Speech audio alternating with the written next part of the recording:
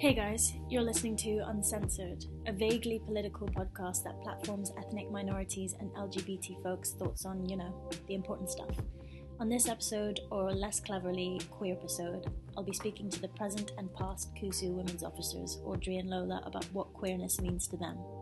Just a disclaimer, I may have, and by may have, I mean definitely have, lost a really good part of the recording due to technical difficulties.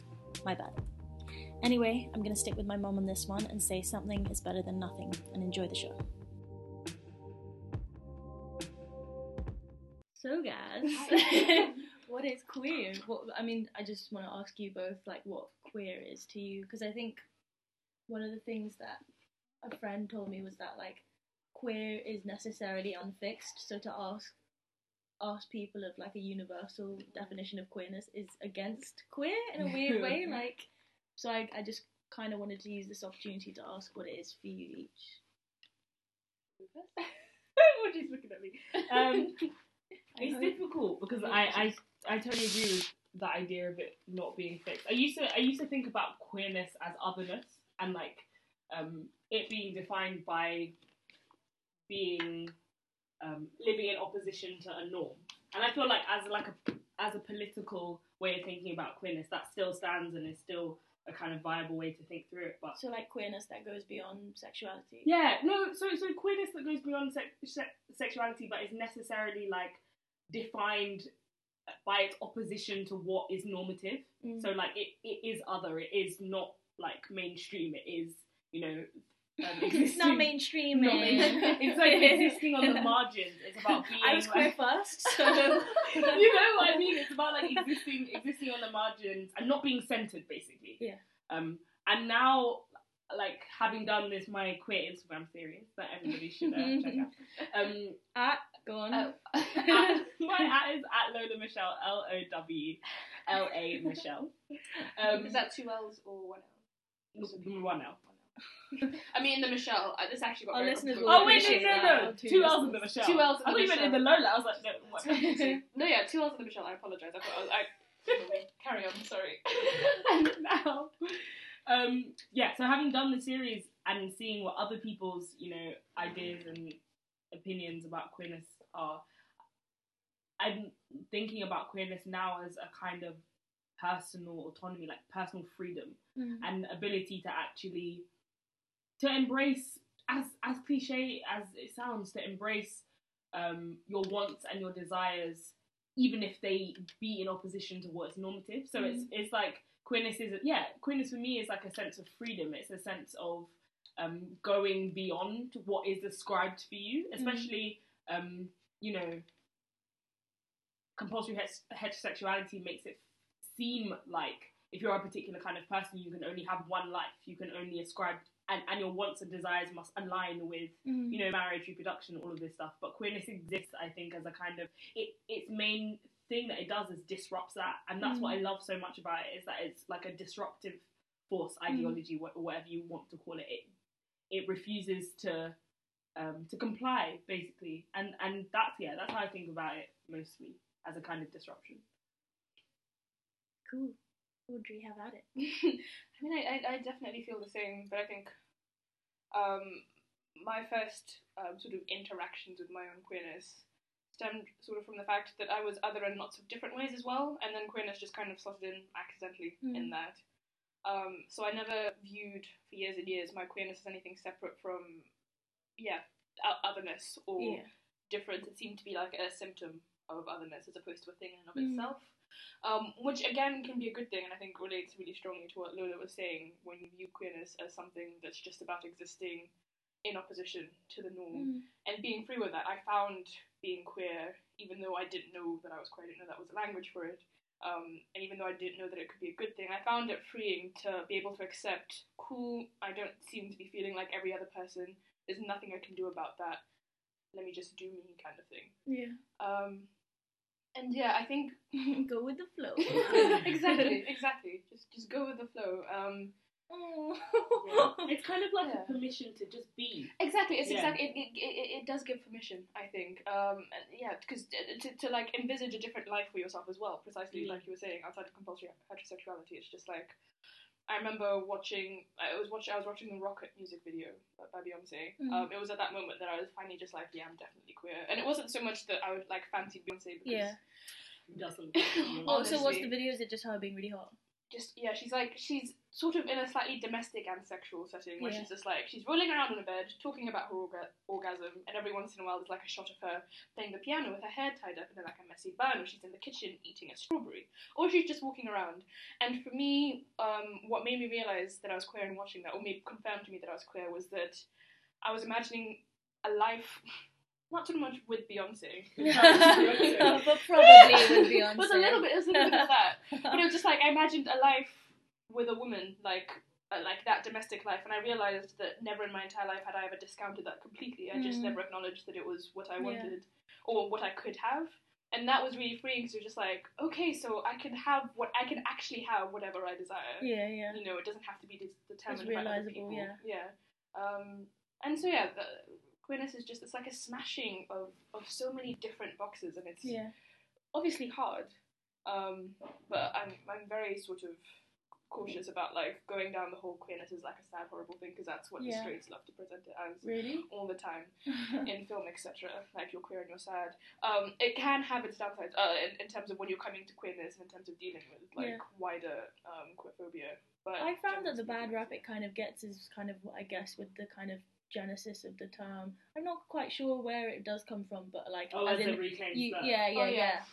So that's the only kind of bad rap that but it gets in and of itself as a concept. I think a lot of people like divorce the word from, because we have like queer theory. We have an entire not that these things ever need to be legitimized by academia to exist on their own. But I think when people voice opposition to the use of the word queer as a slur, that's like completely and 100% valid. But the way I like to think about it is in terms thinking of queerness as a framework and as a methodology for living your life, and not necessarily just a single word that has its own singular history. Yes, it has a very dark history, but it's also people have used this way of thinking to think about new ways of being queer and to think about new ways of being for LGBT plus people. And so I completely have a kind of ambivalence. Not an ambivalence to people's anger about the use of reclaimed slur, but an ambivalence to thinking that this is a word that we somehow can't use. Because a lot of the arguments, like older generations, like the age generation, for example, that word has a completely different meaning and a completely different trajectory. And I think it's really important to pay attention to the ways in which movements change and take things back and then reject things, because another thing that I found doing this which isn't just endemic to queerness, like endemic to all things, like another thing that I found when I was doing the series was that so many people ideas just queer and there is a kind of conscious and unconscious rejection of a particular label. So not that many people said they were a lesbian or bi or gay, you know, people used queer because it felt like it was a kind of safety to be not always coherent. And I think that that's what labels do to people, or the appearance of labels do to people. It says, you know, you must be entirely coherent all the time. So if you're a lesbian, there are no ways that you can express any desires outside of that box, or else you cannot call yourself that. And of course that isn't true, but I think queerness allows people to allows people a sense of autonomy to pick and choose how they frame their own desires, if that makes sense. And to change the desires. I mean, it's quite a controversial opinion, but like, I don't know, like, there's scope to suggest that, you know, there are some people who started out their lives like only actually ever really, at least in their own minds, like really liking men, and then one day just being like, nah, I'm a lesbian, or then going, I don't know, it's change. There's change in sexuality, and that maps up with queerness quite well, basically. Yeah, absolutely. And because all of those labels don't really give those people just the scope to describe their sexual history well, or their kind of. I agree. So queerness is best fit for that, or I don't know. And it's strange as a label, because labels, at least in my mind, always seek to define in a very precise way. Otherwise, what's the point of them? But like fucking labels, man.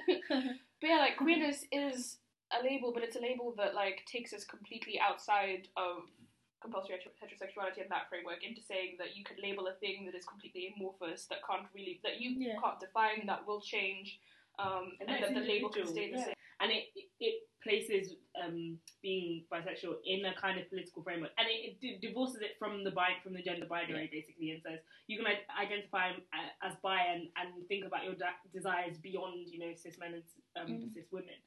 But it also talks about how like bisexuality is inherently it's not confusing, but it complicates binaries and it complicates boundaries, and that's why it's so stigmatized basically, and it basically gave me this way of thinking about bisexuality as kind of a radical force,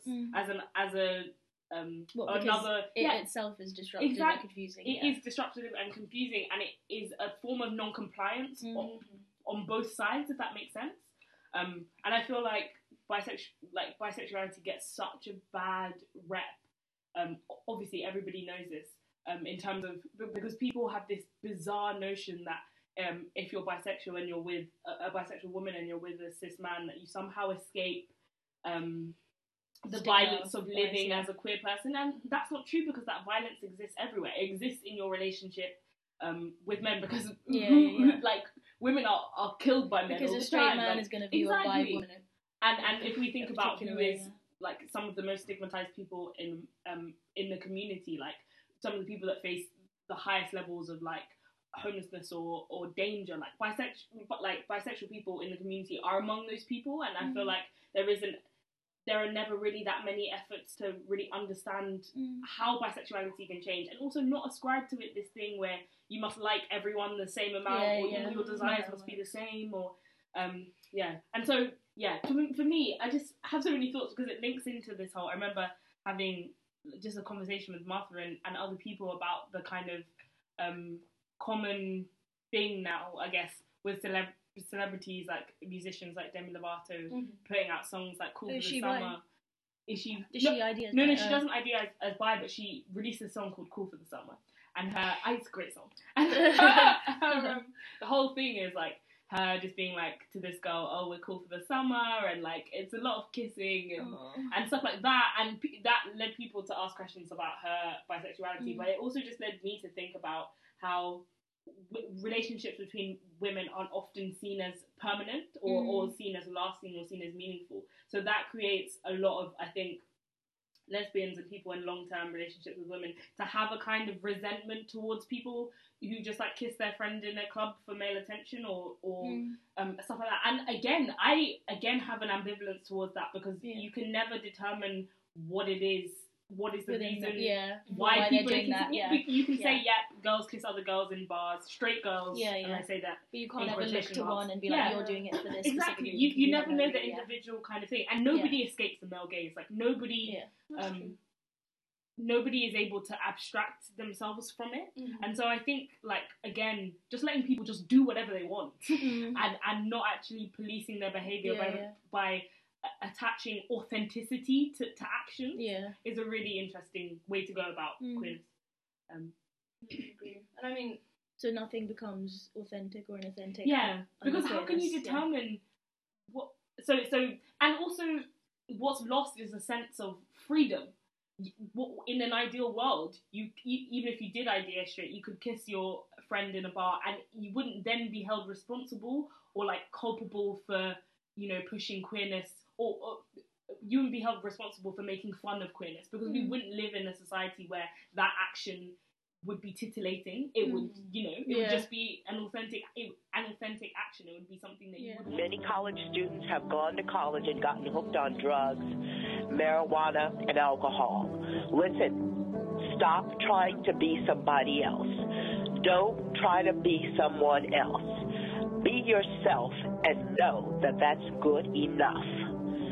Don't try to be someone else. Don't try to be like someone else. Don't try to act like someone else. Be yourself. Be secure with yourself. Rely and trust upon your own decisions, on your own beliefs. You understand the things that I've taught you. Not to drink alcohol, not to use drugs. Don't use that cocaine or marijuana because that stuff is highly addictive. When people become weed heads, they become sluggish, lazy, stupid, and unconcerned.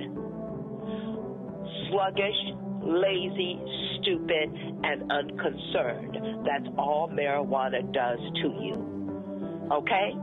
This is Mom. Unless you're taking it under doctor's control, then it's regulated. Do not smoke marijuana.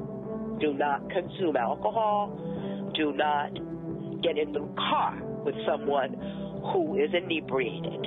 This is Mom. Call me. Bye.